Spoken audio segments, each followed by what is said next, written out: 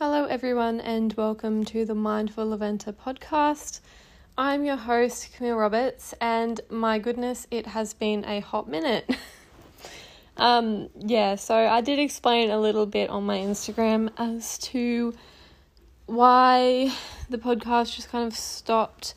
I just didn't have the time. I was really busy and I was feeling a fair amount of burnout. So I decided to just drop the one thing that I could drop without my whole life falling apart, and that was the podcast. So yeah, I'm not going to go on a long-winded apology, but it is back and that's all that matters right now. So originally the plan for this first episode was to talk about young horse woes and blues and the highs and lows that were coming with Mojo, and the ultimate decision that my mum and I made to send him away for training. So that was the original plan, because I really wanted to actually explain what was going on with Mojo, what was going on with me, and where we are today. But since deciding to make the podcast episode about young horses, I've had a bit of a change of heart as to what I wanted to talk about, because what I want to talk about today is quite, I want to say, important for everyone, and you might not really think about it too much at the moment.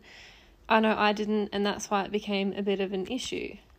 And so instead of talking about Mojo today, I'm going to be talking about Jinx.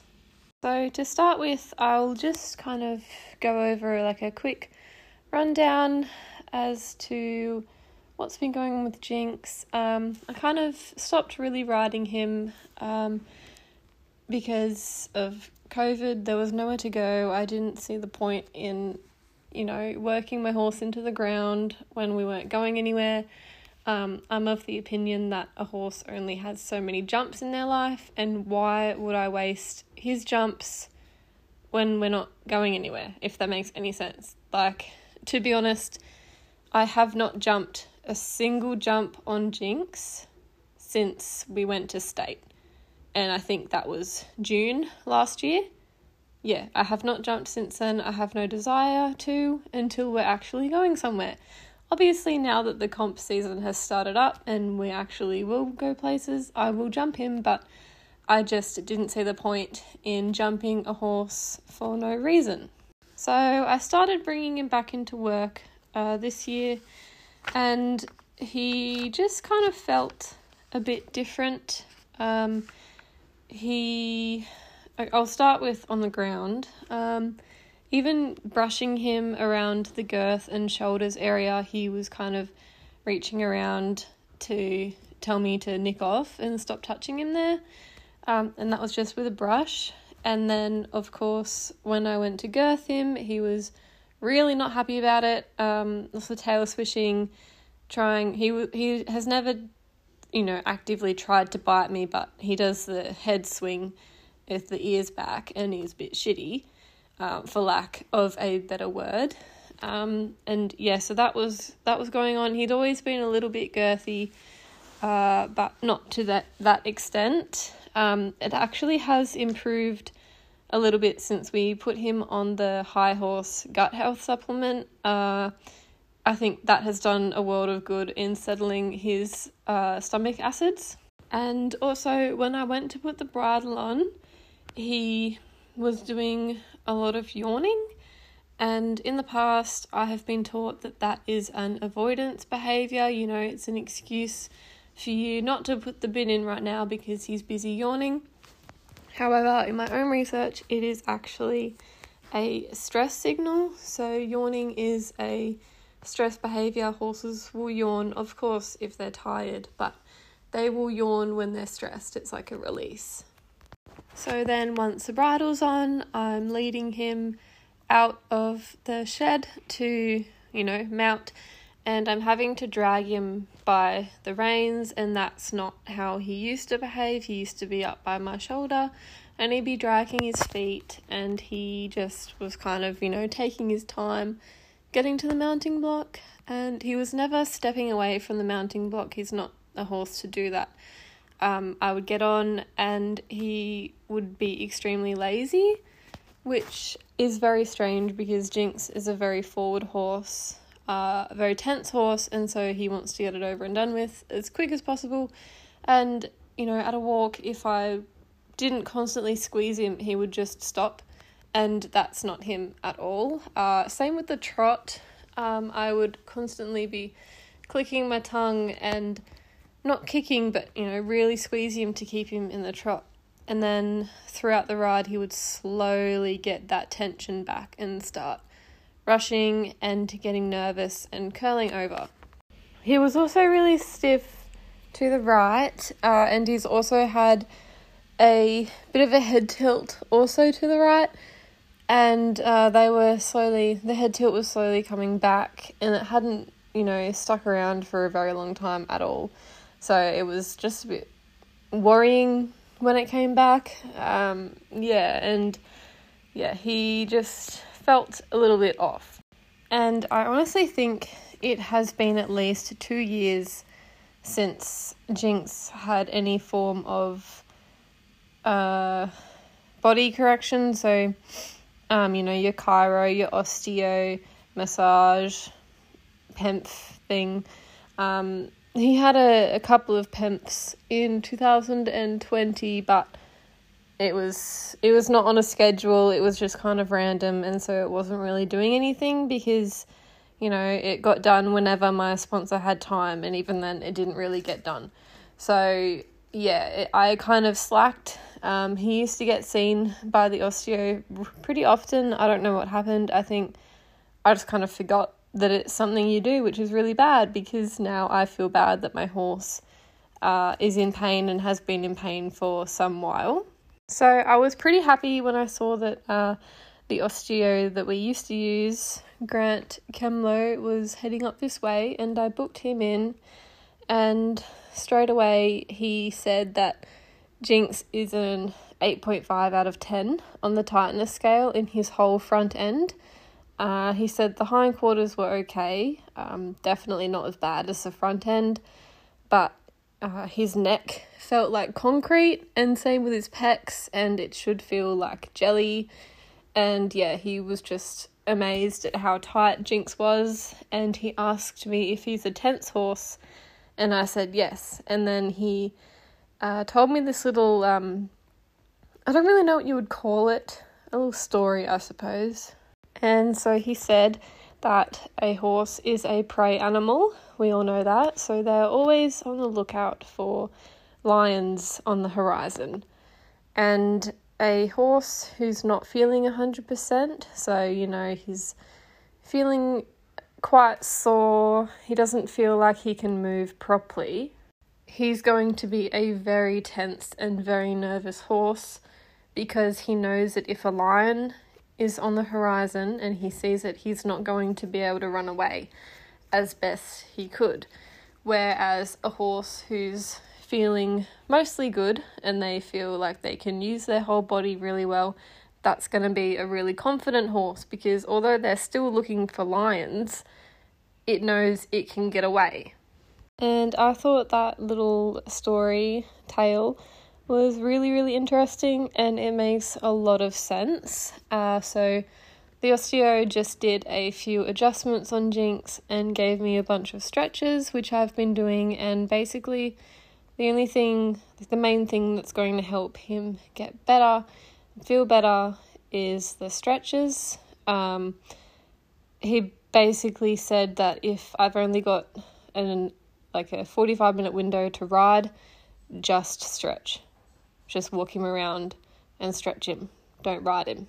The stretches are more important than the riding.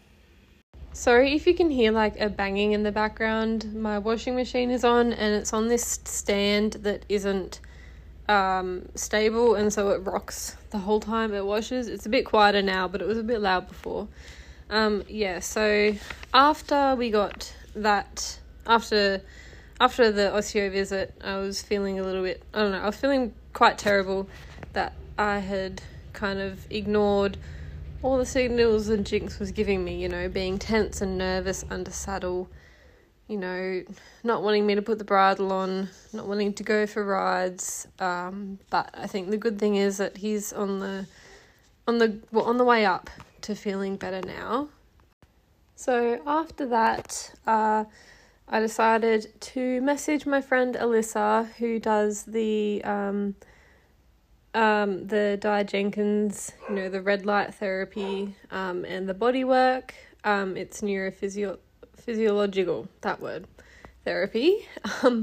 I figured that, you know, if he is this sore, then Alyssa can help him feel a bit better, and we can kind of get a handle on what's going on so that he can feel his best.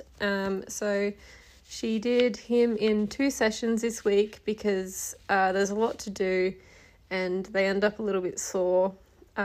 So you don't want to do the whole body in one day because then they'll just feel miserable.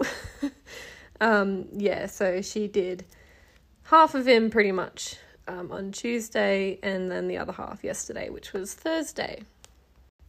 And I'm really not going to be able to explain everything that Alyssa explained to me because it is a lot, and she tried to explain it in really simple terms, but it's just a lot of information.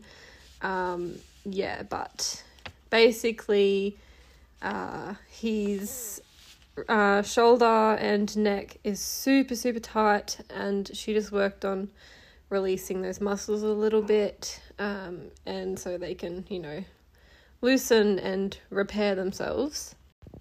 We also discovered that he had lots of pole tension stemming from the tongue, the wither pockets and shoulders, so he basically had a chronic headache all the time. And she did this tongue stretch thing where she literally grabbed his tongue and like pulls it out of his mouth and just kind of held it there and used it as a washer. And so as he was fighting to get his tongue back, the tongue was able to just kind of fall out of his mouth really loosely, and it just released all of that tension, and it's like a horse Panadol really, and it just got rid of the headache, but it can take a couple of weeks for it to completely settle. So yeah, that's basically where we're at with Jinx. It's not the best news, but it's also not the worst news because it's treatable and we're on the right track now.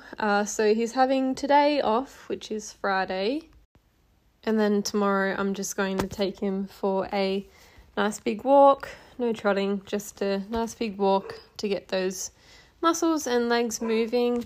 And then slowly, over the next few weeks, I'll pick him up a little bit, but just keep a nice elastic contact. No frame, not necessarily long and low, just poking around. And then I can slowly start to pick up the contact. Please ignore my barking dog in the background. He's barking because my mum's dog is in his bed, and instead of telling the dog to get out of the bed, he just yells until I come out and remove the other dog. And I'm not doing that. So yeah, I was also having a bit of a hard time deciding whether to go 1-star or 2-star at Tamworth, which will be Jinx's first event of the year. But having to slowly bring him into work properly has kind of, you know, helped me make the decision to just drop down to 1-star and then go back to 2-star, because he only did 1 2-star last year, and that was Kuna. Technically he did 2, but the other one was at State, and they didn't really have a 2-star course. They just kind of, I had to build a few 2-star jumps for me, not build, but bring them in from a different event, and I shared a lot of the 1-star jumps. So yeah, the last 2-star we did was, I think that was in May, so nearly a year ago, and that was bloody huge, but I just want to make it nice and easy for his first go back. So yeah, that's about it for this episode. I just really wanted to have a chat about what was going on with Jinx, because I don't know, what someone out there might be feeling that their horse isn't feeling 100%, or they're just feeling a bit different. to be honest, a year or so ago, if Jinx was acting like that, I honestly would have just said, oh, get on with it, you're being lazy, come on, let's go. And I probably would have ignored a lot of the signs that he was giving me. But I'm glad that I did listen to them, because we found out he's in some pain. And yeah, I'm just really glad that it's nothing overly serious and it's treatable and fixable.